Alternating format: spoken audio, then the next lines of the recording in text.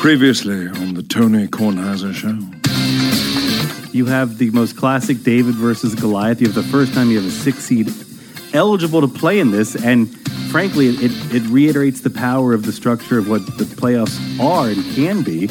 And you have to wait. Capital One presents World Series on Friday. Yeah. You have...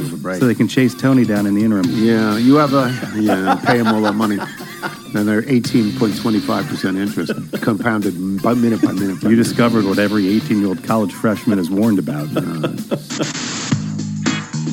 This is General George Washington, and you're listening to the Tony Kornheiser Show. I'm still reluctant to tell that story about buying this bed and being charged unbelievable amounts of interest because someone in this house felt that we had paid it off and had not paid it off. And the interest they charge is staggering. It's like if you ever take the time to do this, I'm an advocate for paying the entire bill, never paying a portion of the bill, paying the entire bill. Now, you can turn around and you can say to me, that's easy, you have money. I don't have enough money to pay the entire bill. So I'm not going to make a value judgment here. But I will tell you this, if you look at, and it's required by law, I assume at this point, if you look at a credit card bill, there will be a couple of boxes that tell you, if you just pay off the minimum and you don't pay off the rest of the balance, you will finally pay it off in X, and it's usually $2,036, and it will finally cost you, and it's usually $43,000. Yeah. Right? I mean, you see that Totally on every correct. bill. You see that on every bill. Yeah. So what they are saying to you without saying it is we are charging an unbelievable amount of interest. We are compounding it on a minute-by-minute basis, Capital One, and you're dead in the water. So don't do this. You're warned. Don't do this. But did you agree to the terms? Of course I did, because I didn't ever anticipate And you're when I bought pre-approved this for another thing. card. Right. Right. I didn't ever, first of all, I didn't make the purchase. I didn't ever believe when the purchase was made that it would go down this hole in such a terrible manner and I would end up owing so much more money than I thought. I thought it had been paid off. I was acting under the advice of someone I know very well who said it had been paid off. And I said, well, then we're not paying the rest of this. What is this? We don't even want this other product, this table and chairs. Don't even want it. Cancel it. But I was given bad information. Bad intel. Yeah. I had only paid off half of it. And I already canceled the other thing, and the rest of the balance was due on the first item. Months of this. But I don't want to tell this story. So you're out every single way, and you don't even get the table and chairs. That's right. You've paid for something you can't even hold, you can't even see. Right. Oof. Right. But you have the and points, by the way, right? when you points. no, it's not on my card. It's on a So new you can't card. can't even leverage this into holiday gifts. No, nothing I can do with this. And Sorry, when you Jackie. buy something now that's not in a grocery store, they tell you you can't get it. You're going to have to wait. But they want you to pay them now. Sure. They want, it's like the old thing, I'll gladly pay you on Thursday for a hamburger today. Right? So they want you to pay them now for an item you're not going to get. And then they delay getting you the item. They say, due to a supply chain problem, I know we told you we could get it to you in August, but now it's going to be November. So the money, this is my reasonable position. If I don't have the product, why don't you wait for your money until I have the product, and then I'll pay you your money? In this particular case, I thought I had paid off, that we bought two different items. I thought I had paid off the one item in full. I was told that. I was given bad information. There's nobody to blame. Look, I did this. I'm just saying I came up against something that was amazing to me. And the second item was delayed and delayed and delayed. And I finally said, no, I'm not paying for it. No, cancel it. We can't do that. You made the compact with the company and you can't do that. Yes. And you talk to people all the time. You finally get people. And they say, there's nothing we can do. You go, no, that's not true. that is just simply not true. Yes. Life is a series of negotiations. Yes. There's something you can do, but they hide behind there's nothing we can do. Then you get a supervisor, and the supervisor says, we're good with our customers, and we're not doing this anymore for you. We've given you everything we can. So, Capital One, thanks a lot. I got distracted. There's a scene in Caddyshack. I ain't paying no 50 cents for no Coke. Then you, Dad, are not getting no table and chair. That's exactly what happened. Well, I'm also thinking this is better than the conversation that the restaurant owners had with Ray Liotta in Goodfellas. Right. Yeah, we had a bad month. Sorry. Pay me. Yeah. Yeah. I just love when news from, 2 years ago, the shipping delays just finally gets to you. Capital One is omnivorous. That's all I'm going to say. Sure. And their headquarters are in Falls Church, Virginia. That's right. Well, 10 miles it should from be where easy I to am. get to them then. You can't. You can't. They don't have phone numbers. No. And I have emailed them, the heads of customer relations and customer service and public. I get no answer. Have you tried the trick where you take like first initial of first name, last name, and then you do the email address like at Capital One and just try and flood all their emails? I don't know how to do that. Let me thank Matt Brotherton. This is something good. Over the past year or so, I've heard you mention Kinloch Golf Course and Justin Verlander on the Pardon the Interruption show. If you don't want to depend on him for an invite, I'm open to hosting you at Kinloch. This is the fourth person in the last week who's open to hosting me at Kinloch. My Division III basketball career at Roanoke College isn't as impressive as being in the upcoming World Series, but I can promise you a fun round of golf at Kinloch. Keep me posted. How nice is that? That's just phenomenal. so nice. Travel day leaving Philadelphia? Yeah. Just take the wide route back to Texas? I don't even want to go and have Justin Verlander just drive down and take me himself. Right. I don't want to go through this thing again about Friday start. It's just stupid. Well, you have to be flexible. Let me explain how this works. Everything is not the Super Bowl. The Super Bowl is a site decided years in advance because no home team is at the game. You're not qualifying for the game in your stadium. You're qualifying for the game unless you get lucky like the Rams last year because 10 years ago it was set up at SoFi Stadium. That's very, very unusual. The Super Bowl is at a neutral site. The World Series is not in a neutral site. You don't know where the World Series will open until the series before is done. Now, you may have known this. You may have known that we'll either open in New York or Houston because they both had better records than San Diego and Philadelphia. Maybe that's how it's determined.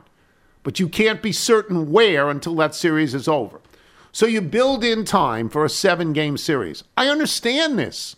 You build in time for a 7-game series, but every single year you find out within days of the World Series where it's going to open, which implies a certain flexibility is on the table. Because it could open in the other city. Yes. And you cannot be certain where it's going to open. So when you are certain that it will open in Houston, why are you waiting until Friday? Here's what you don't want to do if you're Rob Manfred or anybody with a brain in baseball. You don't want to compete head-to-head with football. You don't want to do it. You're not going to win. If you opened up yesterday, Tuesday, there was no football on television. And by the way, it's easy to get to Houston. Planes are going all the time. Yeah, it's a big You're hub. going to charter. No TV conflict Tuesday against football. No TV conflict Wednesday against football. Off day Thursday, avoiding a conflict against football. Game 3 Friday, no TV conflict against football. Why wouldn't you do that? Why? Let me move on. There's certain times when I text you something during a game, and then it gets stuck in your head. So as soon as the Phillies, that game looks like it's over with the Harper home run, I send you this text, and you have not let it go now in 4 days. Because I think I'm right. I think you're totally right. The one thing you have to allow is the World Series needs a story to build. Get Harper out there front and center and let him go against, you're not going to go against football directly, but let him build a story to get people to watch. Nobody even knows the World Series is going to happen. Yeah, you forget. It's out of the news. It's out of the cycle. You've got Halloween. You've got that Right? momentum. It's out of the cycle. You've got that momentum. You want to keep it. And last night, you're flipping around. You're thinking this would There's be nothing on television. Hey, we got to last night. protect the masked singer, The okay? Washington Wizards. Could be Andrew Lloyd Webber night again. Terrible. It's awful. One other thing got in my head the other day. Don't know why. I was walking down the street and suddenly into my head came a song called Keep the Customer Satisfied. It's a Paul Simon, Art Garfunkel song from 60 years ago. It has a line in it that Paul Simon wrote when he was 19 or 20 or 21, where he goes, I've been slandered, libeled. I hear words I never heard in the Bible. It's a brilliant line. It's just utterly brilliant, and it says that I'm 1 step away from the shoe shine, 2 steps away from the county line, just trying to keep the customers satisfied. Genius shows itself early. Doesn't show itself late. Genius wears out after a while, and you get satisfied with the position you're in. It shows itself early, right? In your 20s and 30s, if not earlier than that. So when these MacArthur people give these genius grants to people in their 50s and 60s, it's over, pal. They might have been geniuses. They're out of the genius protocol by then. They're satisfied. They've done their best work. Now, it's possible with certain creative forms, because I was told this. That Whistler's mother, the artist, John Whistler's mother became an artist very late in her life and was brilliant at art because she never did it before, maybe. So maybe that's possible. I don't know that that's genius. Maybe it is genius. I'm utterly convinced Paul Simon is a genius. Sure. It showed itself early. It doesn't mean he doesn't write great tunes now, though I don't know what he's writing now. It doesn't mean Bob Dylan doesn't write great tunes now. It doesn't mean Bruce Springsteen doesn't write great tunes now.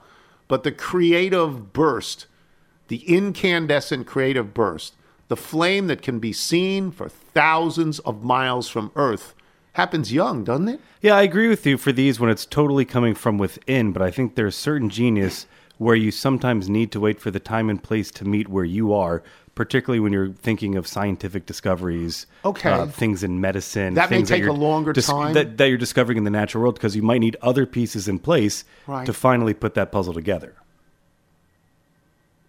What's that Matt Damon movie? It's so good. Good Will Hunting. Right. Matt Damon's a kid. He's drawing on the board. He's a kid. He's got it. He's a genius. Okay? It's such a good movie. Oh, it's fantastic. The first hour of that movie, it gets bad by the end. Yeah. It gets to be a dopey love story by the end. But the first hour... Don't dismiss the car. The first hour of that movie, including the fight on the playground. Oh, it's just brilliant. Isn't it like a Steely Dan song playing as that's going on or something like that? You hit a cop, you're going in. Yeah. Right. You like apples? How about them? I got a number. How about them apples? Yeah. Just so written by both of them, right? That's right. Damon and Affleck. Yeah. That's genius. Won the Academy Award, I believe, for a screenplay. Yeah. Yeah. You're right about scientific things because you can't, but the things from within, you're like piano. Yeah, artistic creativity. A 14-year-old sits down at the piano and suddenly he's Beethoven. Oh, okay. Yeah. There's something special going on. But even like with on. Good Will Hunting, you have an editing process where they wanted it. I think the movie was originally supposed to be a lot more about the spy angle and what he could have been doing elsewhere. And they said, no, the story is the friends. It's you guys growing up. Yeah. It's just great. So, Paul Simon, I mean, you heard it. He was so young. You heard it at that age. This is not Moon Spoon June. It's not. It's way deeper than that. And he had it for many, many years if he doesn't have it now. Graceland, he was probably in his 30s. Yeah, it came out in the 90s, right? No, the 80s. Was it late 80s? It's there. Every song. Yeah. Every song is brilliant. Lyrically, just amazing, yeah. Even a phrase like, over there with a roly-poly little bat-faced girl. I mean, you can't just do that. I wrote for a living. You can't just do that. Inspiration comes to you from God. It's just great. We'll take a break. Chuck Todd will bring the show down by picking games in a little while. We won't talk about genius. I'm Tony Kornheiser. Hey, it's Kaylee Cuoco for Priceline. Ready to go to your happy place for a happy price? Well, why didn't you say so? Just download the Priceline app right now and save up to 60% on hotels. So whether it's Cousin Kevin's Kazoo Concert in Kansas City, go Kevin, or Becky's Bachelorette Bash in Bermuda, you never have to miss a trip ever again. So download the Priceline app today. Your savings are waiting. Go to your happy place for a happy price. Go to your happy price, Priceline. You're listening to The Tony Kornheiser Show. The Tony Kornheiser Show.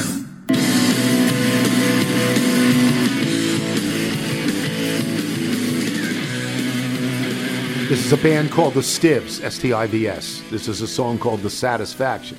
I guess they're into the. Yeah, like Everything the is a Facebook, the Hulu. The Hulu. Jimmy K writes us. I've been listening to the show since the early 2000s. It's my second time writing you. The first time was about 10 years ago, and it was about tipping the worker man's rolls of quarters. I'm still waiting for you to get to that one since you've been catching up with old emails. This time I'll be asking you to play a song or two from our band, the Stivs. We consider ourselves back alley rock and roll in the vein of the New York Dolls meets AC/DC. We will be playing on October 29th at Revival in Salisbury, Maryland, with our friends Apollo 66 from D.C. So that's this weekend. That's Saturday night, right? October 29th at Revival in Salisbury, Maryland. They're called the Stivs. We'll get to them later as well. Thank you, Jimmy K. And I still tip the worker man's a roll of quarters. Yeah. What's so bad about that? Plays in Chuck Todd. Chuck had a winning week last week. Not great, but 4-3. He's at 23-26-1. The Monkey's crushing, but these things happen. Monkeys get lucky every once in a while. Do you want to review last week on any level, or do you want to just go to this week? Look, I think having a winning week after, that I'm just thankful. I don't think you gave me Patriots Bears. Thank God for that. We know nothing, Tony. Yeah. Can we just say this? Yeah. We know nothing. Kansas City's good. Okay. We can agree on that. Other than that, what do we really know? It's hard. It's really hard. The first game out of the box is a very hard game, given who Tom Brady is and who Tom Brady has been. It's Baltimore at Tampa Bay. Baltimore's giving 1.5 at Tampa Bay, which a year ago is unthinkable. And Baltimore's a good team. This never would have happened a year ago because people look at Tom Brady, who either sails it or short arms it. He was nowhere near his receivers after Mike Evans dropped a touchdown. Tom Brady, he's 45 years old. When is the end? Is the end now? Baltimore minus 1.5. Who you got? If it weren't for the whole Brady situation, it would be easy to say, oh my God, Brady and the points. How do you ever say no to Brady getting points? Yeah, but I don't know. I guess I'd rather get caught with Brady and the points here one more time than not. And Baltimore has a way of somehow frittering a game away in the fourth quarter. Yeah, I mean, God, they do this. They got to figure something out because they're a really good team for three quarters. And then they just seem to not know what to do, not know how to shut the door in the fourth. Everybody has a chance to beat them in the fourth. So I'll stick with Brady, but I wouldn't put real money on this game because of that. You're going to have an opportunity to take Rodgers with points, with a lot of points. Rodgers, they've lost 3 in a row, and they're not scoring a lot of points. We'll get to that. Here's another game.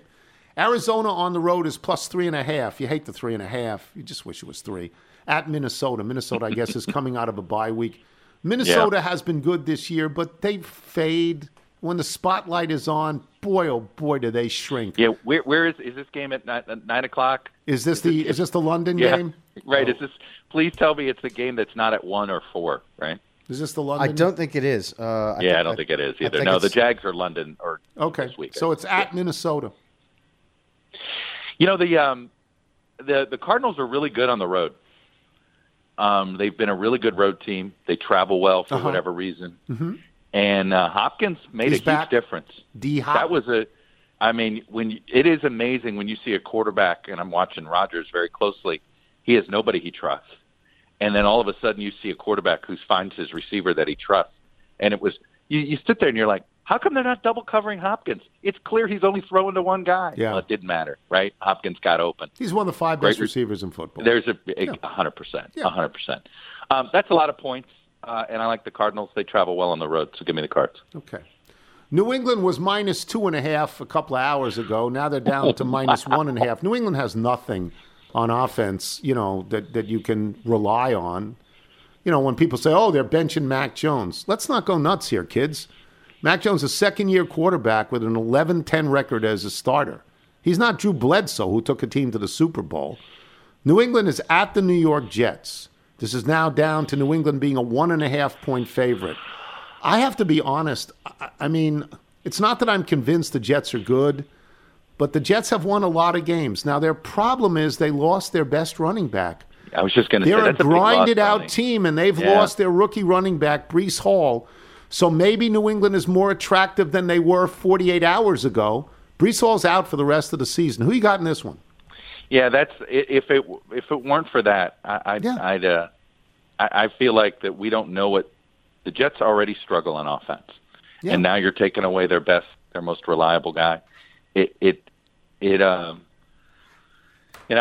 don't feel great about. You can't believe it. You don't feel great about a team that has decided, because what's the rule? If you have two quarterbacks, you have none.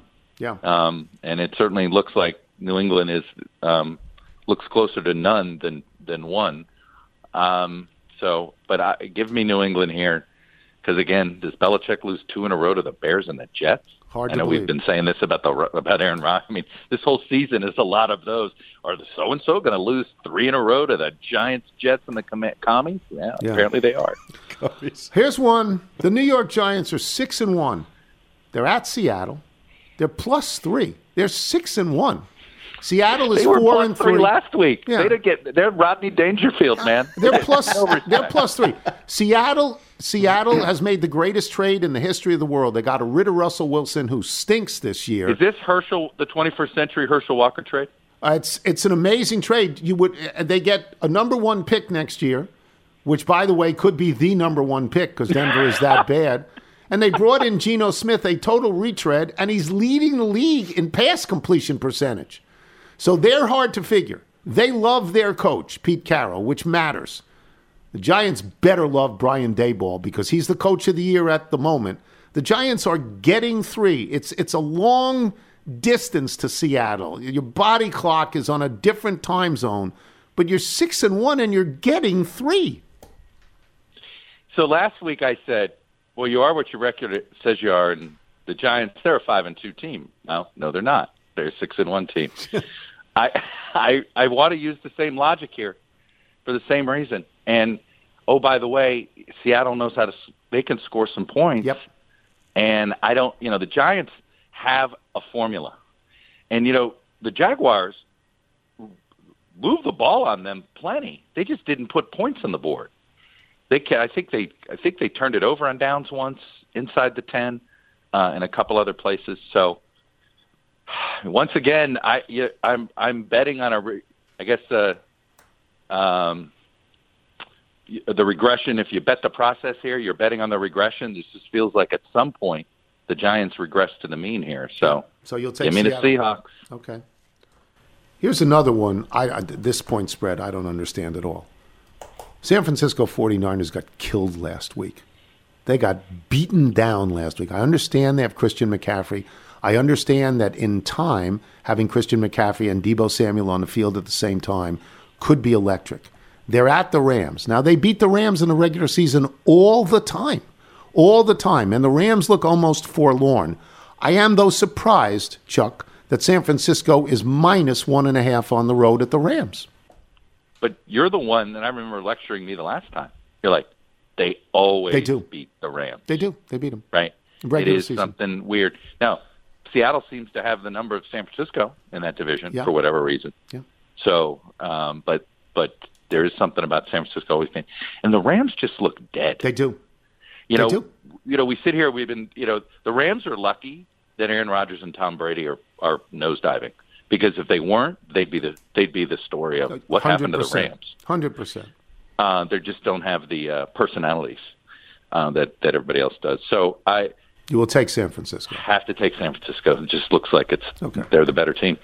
Nobody expects Green Bay to actually beat Buffalo. Maybe Aaron Rodgers does. It's at Buffalo. Nobody expects them to win. Cold weather won't matter because Green Bay is cold. But 11.5, I can't imagine that Aaron Rodgers in his entire career has ever gotten 11.5 at Buffalo. Even I would take these points. Yeah. I would. How about you? Yeah, no. It's a ton of points. It's amazing that the spread has moved. Nigel told me, he's like, hey, it went from 10.5 to 11.5. Went up. I was going to take it at 10.5. At this point, you wait and you wait and you wait. Be 14. Look, I will make an actual football case for why the Packers are. This is a good spot for them. Their defense is built to try to slow down passing. It is not built to slow down a good running team, and they've been susceptible to good running teams. The Jets exploited this. The Giants exploited this. Even the Commanders, to a lesser extent, exploited this.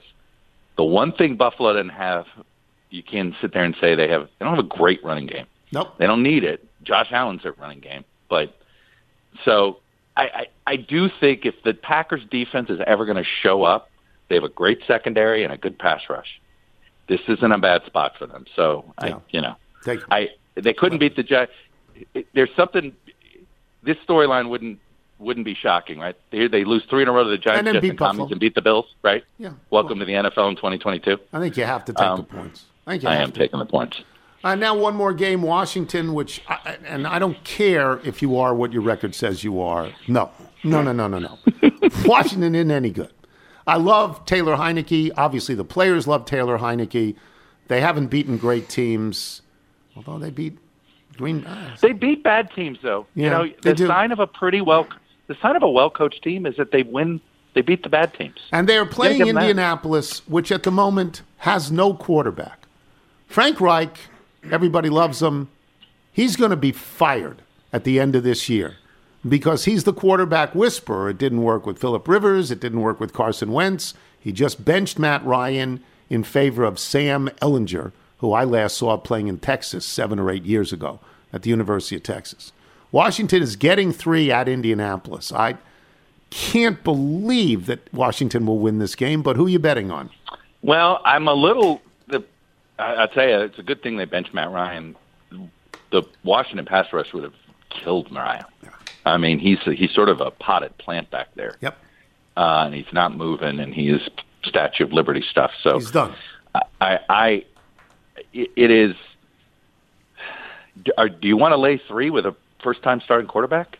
Like, this doesn't feel like smart gambling decision here, right? Right. First-time starting quarterback. Yes, it's at home, but do you feel you want to lay 3 with that? Yes, there's going to be a lot of running, probably a lot of Jonathan Taylor. I can't believe I'm doing this. You're going to take Washington, aren't you? I'm going to take the Cummings. Oh, my God, it's such a mistake. I know. Such a mistake. Well, I've got a losing record. I got nothing to lose here. Okay. By the way, to let you know, I'm in Pittsburgh. Oh, okay. And I'm not only in Pittsburgh, I'm at PNC Park. I love October baseball, so of course I came to PNC Park. There's no October baseball. Well, not there, not for a few years. It's not here, but it would be a fabulous setting. Yes, I really encourage the Pirates. They ought to try to be a major league, team here. The ownership they ought to do something here. It's a beautiful ballpark. They haven't been good in a long time. It's too bad. It really actually upsets me. They should. This is a franchise that has real history. Oh my God, yes. Oh, real history. Absolutely. And in the first World Series, I believe. Absolutely.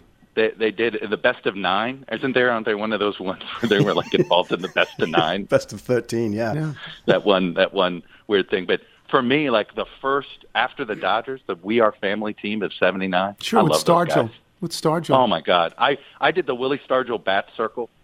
Like, I tried to hit left-handed just to be Willie Stargell. To roll the bat when he used to do that whole He's wonderful. routine.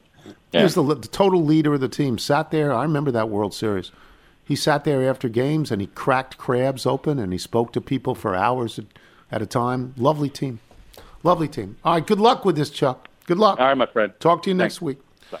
If we gave you Chuck Todd, the host of Meet the Press, and we commend Meet the Press and we ask you to watch it on Sunday mornings, that would certainly be enough. But we give you a monkey.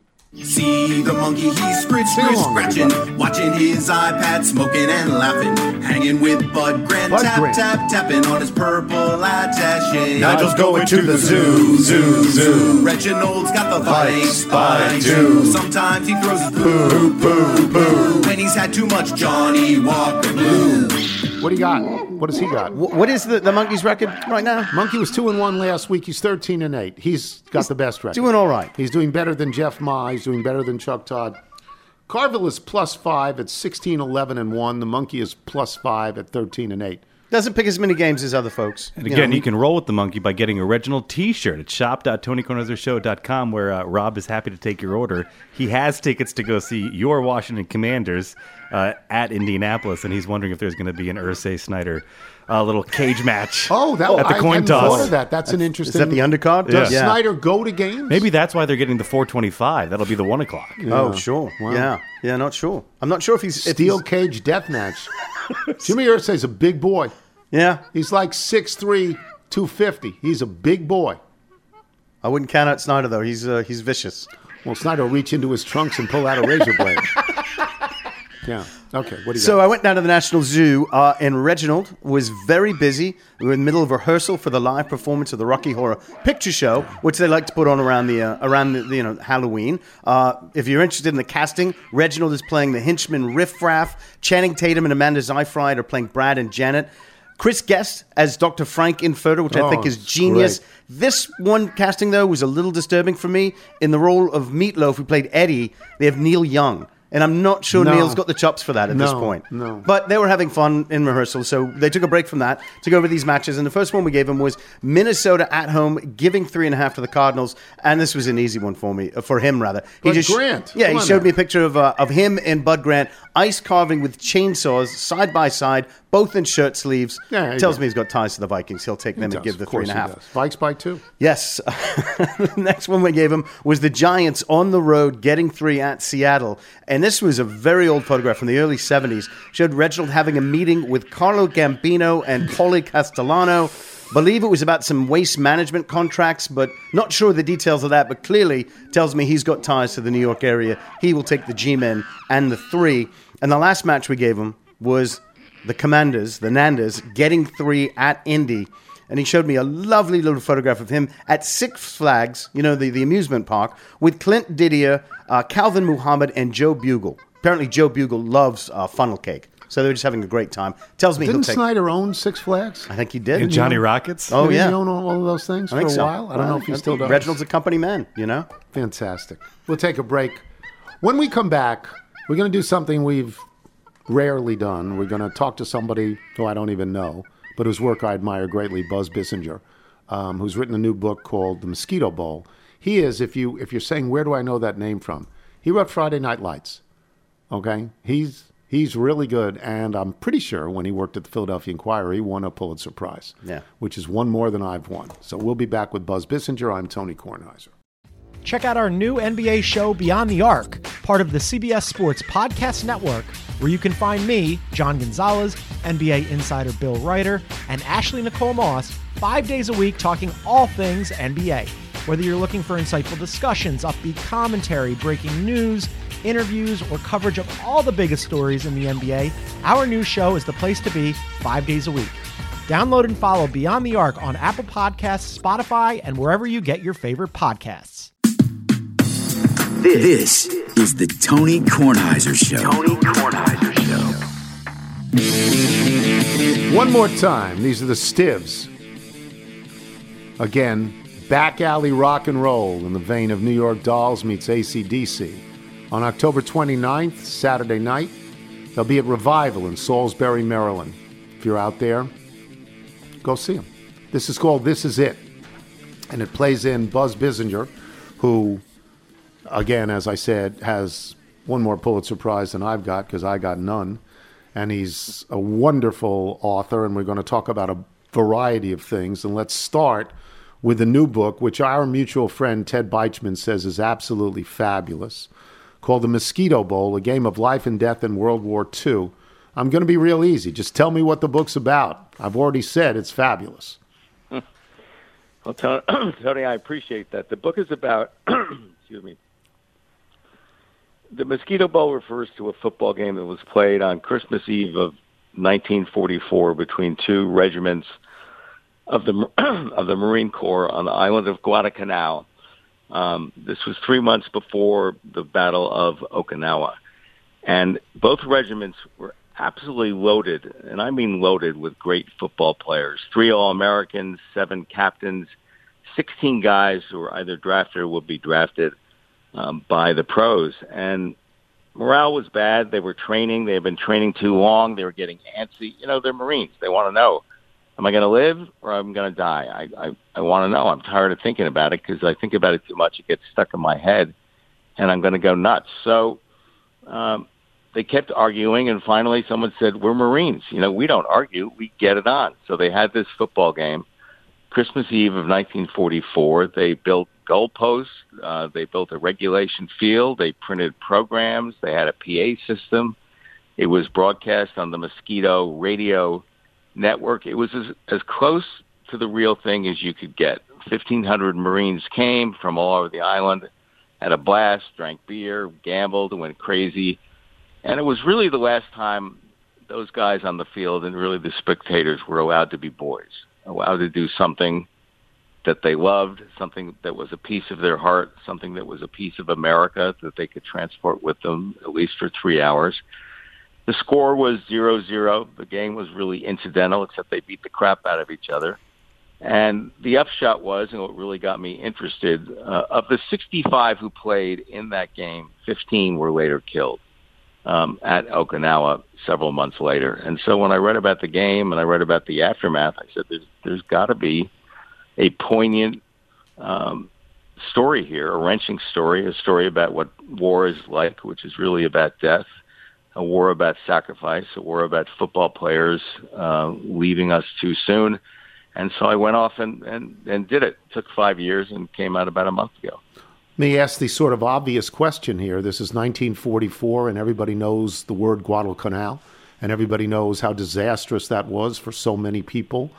Were they not in the war zone? Did they not fear that there would be attacks or anything like that? Their time was peaceful as they put this thing together? It was peaceful because the actual Battle of Guadalcanal had taken place 2 years earlier. Okay. So at that point, since we had control of it, they were using it as a staging area. Okay. In the Pacific, so they really didn't have to worry about that. Although there were Japanese soldiers that were still on the island, and occasionally they would run into them.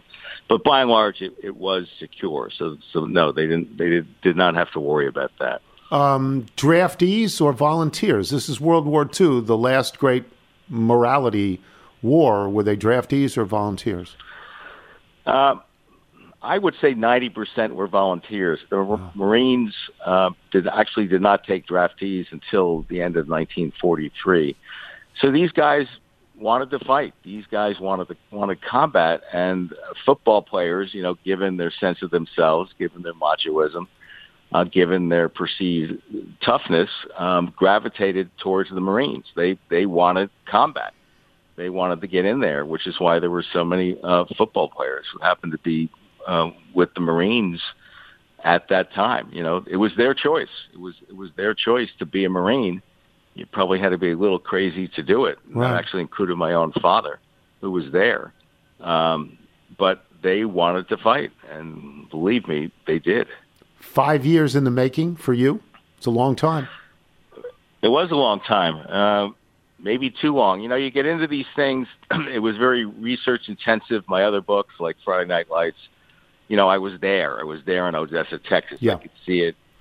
This was different. This was all historical. The 65 guys who played, 64 were no longer with us. I knew that going in. I was worried about that. You're a reporter. I was worried about, could I get at it? Yeah.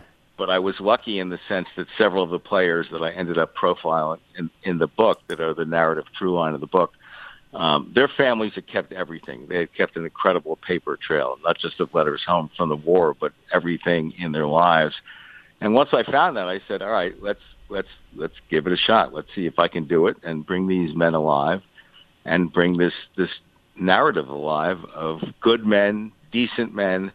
But as I say in the book, these were ordinary men rising to extraordinary circumstances, which I think is the best thing in life we can be, and the one thing in life that many of us never achieve, serving with a great sense of honor and duty and the knowledge that they could get killed, which many, many did. Yeah. And by far the bloodiest fighting in the Pacific. I don't know how many people even remember Okinawa, but it was a hellstorm. I mean, it was beyond imagination. The name of the book is The Mosquito Bowl, A Game of Life and Death in World War II. I'm going to move on from that because we're all going to read it. I'm going to move on. You mentioned Friday Night Lights. It's a long time ago. You know, we're old. How do you feel about it now? How do you feel about what you did? How do you feel about the movie? How do you feel about the TV show? Is it yours anymore? You know what I mean? Or is it history now? You know, that's actually a great question because part of me feels like it isn't mine anymore. It's sort of become this mythic thing that, you know, I had a part of and had a piece of at the beginning, but it's morphed into so much more. The book came out in 1990. I was a kid. You know, I was 34 years old. I didn't know any better, which is probably one of the reasons it worked. I just wanted to write a book. That's all I cared about. I didn't care about promotion. I didn't really care about publicity. I didn't really think about any of the stuff that, you know, you think about today. I just wanted to write this book, and I felt high school football occupied a place in our society in small towns across the country that had never, ever really been written about. And so I decided to do it and went down to Odessa, Texas with my family. My kids were 5 years old, and spent a year there in 1988 and 89, you know, wrote the book, was proud of it. And Tony, this thing just doesn't stop. I mean, you know, I get comments about it literally every day. Every day. This is almost 35 years later. It's had a shelf life of its own, and as you say, it's kind of a part of history now. It became, I thought, a really, really good film and a really, really good television series. I'm waiting for the musical. That's like the only piece that's left. So, I bring this up because, and I'm sure I'm the only person that remembers this. I'm sure I am. There was a story in the 1970s in New York Magazine called Tribal Rights of Saturday Night. And it was written by a guy named Nick Cohn, who I believe Buzz is British. I'm not certain, but I believe he's British. Mm-hmm. That became Saturday Night Fever. Right. Nick Cohn doesn't own that anymore. But without Nick Cohn, there is no John Travolta movie that everybody has seen 10 times. Everybody has seen this thing. And it started out as a magazine story. Everybody has seen Friday Night Lights. Nobody knows it was a book. But you and me, right? They don't know. Well, I hope it's more than just the two of us. But yeah, I mean, when people, somehow it'll come up or I don't know, in conversation or something, and I said, yeah, I know about it. I actually wrote the book. And there was a book? Really? You wrote the book? Yeah. What's the book about? I said, well, actually, the book is what started it all. But I remember that article well. Yeah. And you're right. No one's going to remember Nick Cohn, but they're going to remember the Travolta, and they're going to remember the dancing. And this is a little bit like it, you know. Oh, okay, you played a little piece in history, but, you know, so did the movie, so did the television series. Well, that must be really nice for you. And it is nice, but it's not like it didn't exist, but it's like, you know, I actually did do this. People look at me and say, nah, you know, that's not you. Yeah, you got to say that. You got to say, look, let me explain this to you. There's no movie. There's no television show if I don't pound at a typewriter for 6 months. Yeah, I did this. Yeah, so and that's what I tell people. Yeah, and they say, well, gee, that sounds nice. What's Kyle Chandler like? Right. You know, what's Billy Bob Thornton like? Tim McGraw. You know Tim McGraw, right? What's he like? Is he a good guy? Yeah. You ever go to his house? You know his wife? Anyway, let me move off that. You're a Philly guy. You know, you worked at the Philadelphia Inquirer for years and years and years and years. What does it mean to have the Phillies in the World Series for that town? I don't think that I've ever seen a team that has quite a relationship to this city. I'm telling you, I don't know if you watched over the weekend. The fans were absolutely insane. Absolutely insane. And look, the Phillies are in a great position because there were no expectations on them at all. No one thought they would, A, ever get into the playoffs at the beginning of the season, and B, no one thought they would win anything. And here they are in the World Series. You know, Bryce Harper, I was trying to think, is he like Dr. J? I mean, he's just taken over the city. And the great thing is he really loves this town. He really, really does. And it's palpable. You can feel it. You can hear it. And there's just, I think even if they lose, and I hope they don't, you know, as you know, Philadelphia fans are tough. They turn on a dime. And I think this team will go down in history as just one of the funnest, one of the most magical teams the city has had. And there really is a euphoria, a kind of wonderful euphoria about these miracle workers out of nowhere who are getting clutch hits all over the place at magical times. I mean, Harper's home run reminded me a little bit of Kirk Gibson's home run in Oakland in '88. He hit it, and the world stopped.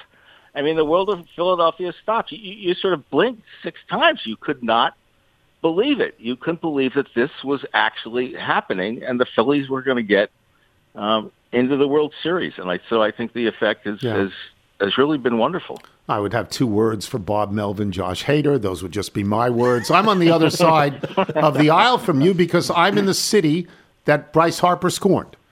I've always been happy that the Nationals won a World Series without him. I want to hate him. I don't. I can't. I always liked him so much as a player. I was happy for him when he hit that home run. I'd like you to assess Philadelphia fans. My son, who's sitting with me, went to school at Penn, and I've spent a lot of time in Philadelphia. They're the roughest, meanest fans in the world, but when they love you, however long it lasts, and it doesn't last forever, when they love you, nobody loves you like Philadelphia fans loves you, right? As an aside, when did your son go to Penn? Graduated 08. Yeah. All right. Well, we are fellow Penn alums. Oh, cool. I didn't graduate in 08. I'm not going to tell you when I graduated. It's way too depressing. Yeah. But, Tony, you're right. Look, the thing I always thought about Philadelphia fans is perversely, they actually liked it when the team lost. Because, you listen to talk radio, the team would win, and the Eagles would win a game, and no one will call. No one cared. No one cared. They lose.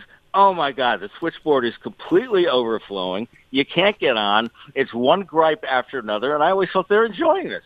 In their own perverse Philadelphia way, they are really, really enjoying this. And you go to a game, and I remember going to games in the 80s or in the 90s when they were good and they were making a run for the World Series. And the second pitch, if a guy got a single, you could start hearing the boos. You could hear people. The shoulders were melting. Yeah. They were having conniption fits, saying, "Oh God, it's over. They stink. The Phillies stink. God, I can't believe it."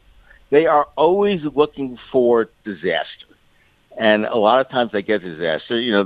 They're tough. There's the famous story, which also is true. There was a jail that was built inside the old Veterans Stadium. In the Vet's, jail. Yeah, because people were getting so drunk and so crazy. Just for the hell of it, I took my son and sat in the 700 level for a playoff game when the Eagles actually won the Super Bowl. It was wild. I mean, I felt I don't know where I felt I was. It was a sociological phenomenon watching these people get drunker and drunker and drunker and angrier and angrier and angrier. And fortunately, we got out alive. But there is something sui generis about them, and they do turn on a dime. But man, you're right. Look, I think the city's in marvelous condition. I've been here a long time, 40 years. I think but there's always that slight proverbial chip on the shoulder. We never get the credit we deserve. We never get it the due we deserve. And I still think, even if it's subconscious, there's a great legacy of 1964 when the Phillies were ahead by 6 games and I think lost 10 out of 11 games to lose the pennant. You bet. And nobody has ever forgotten that. Kept pitching the same 2 guys, right? Chris Short and Jim Bunning. Kept pitching them. When are you going to learn? That's the definition of insanity. It's not working. Change it up. Didn't do it. And you're exactly right. But this is different because no one expected them to get here. No one. Right. No one. And I agree with you with Bryce Harper. Oh. When he came here, I said, oh, God, he's going to be a pain in the ass. It's going to be like he was in Washington. He's going to start whining. And something happened to that guy. And I think this city fits his personality for whatever reason. He likes that it's kind of a working-class town. And he really does identify with it. And I think it's had a tremendous difference.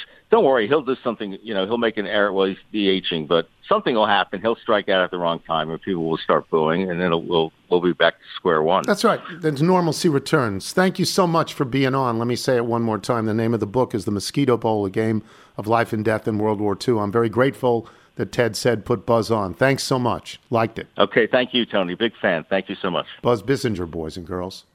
And one more time, he's the guy who wrote Friday Night Lights that became sort of a metaphor. Was that a book first? It was a book first.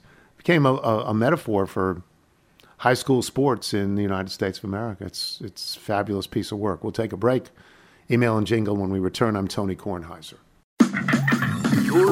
You're listening to the Tony Kornheiser Show.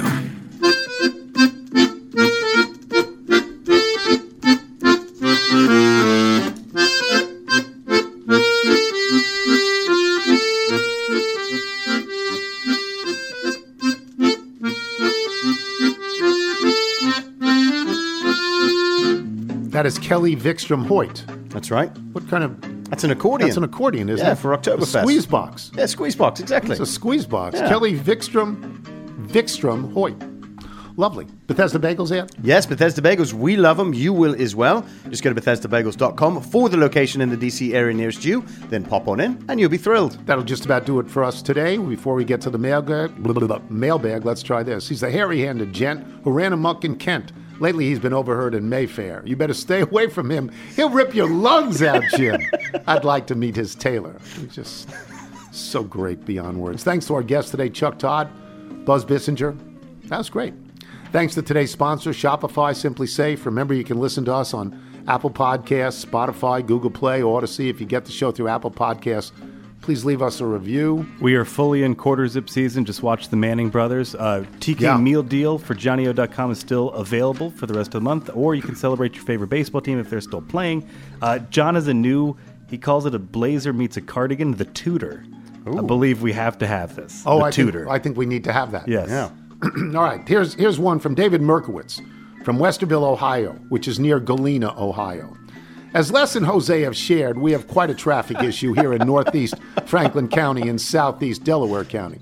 The key for all the littles is how to avoid said closed road. The best alternative route is to take Lewis Center Road to Bale Canyon Road to Worthington Road to Powell Road, which becomes Gemini Parkway heading west and hence on to Polaris Parkway. Right, yes. You could also take Big Walnut all the over the Ohio 3 State Street, but you have to be careful because you're sneaking north at that point, which is fine for the Galena people, but a real pain for those in Westerville proper. Yep. And don't even get me started on how Africa Road got its name in the first place.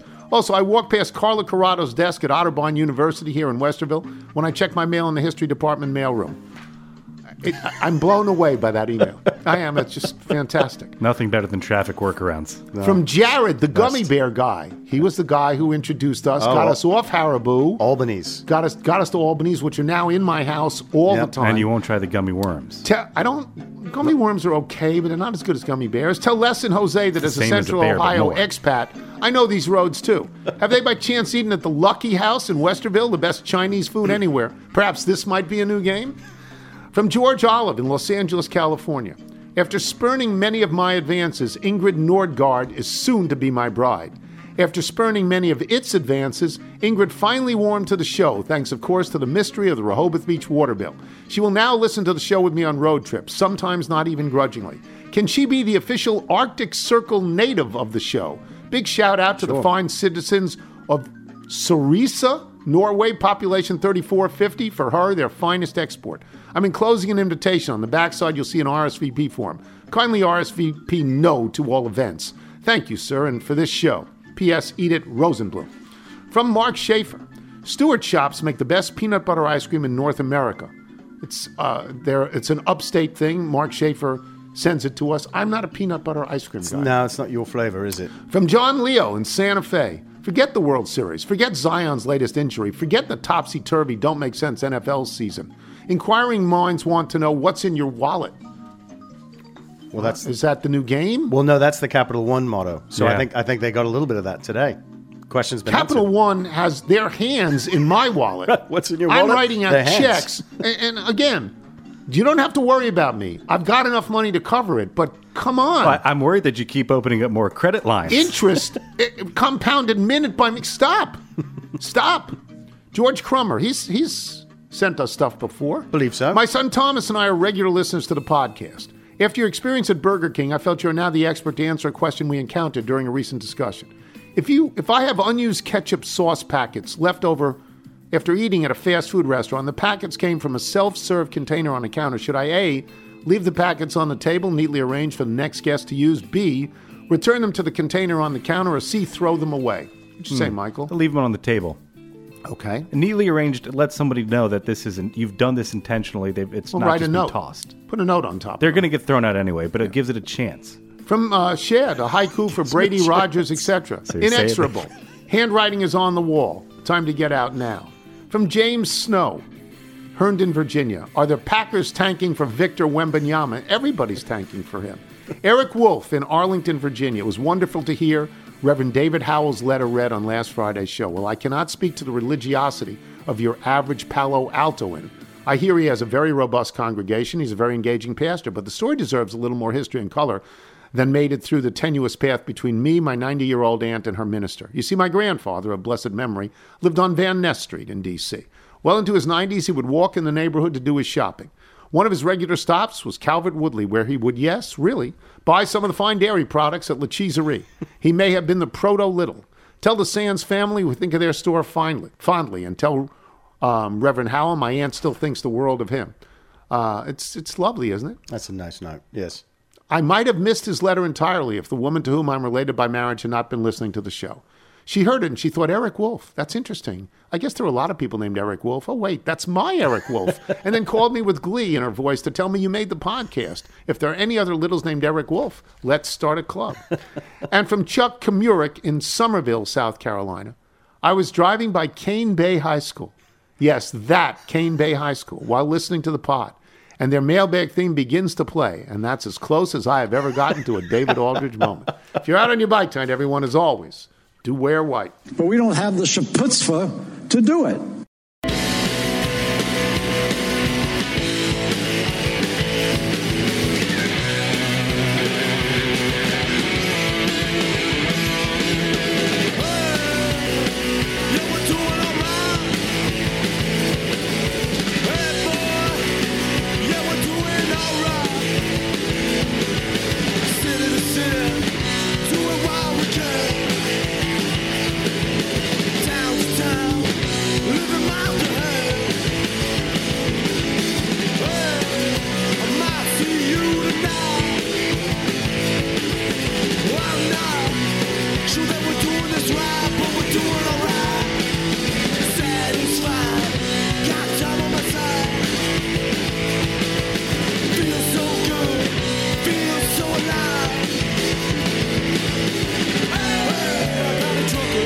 And it beats for a less traveler.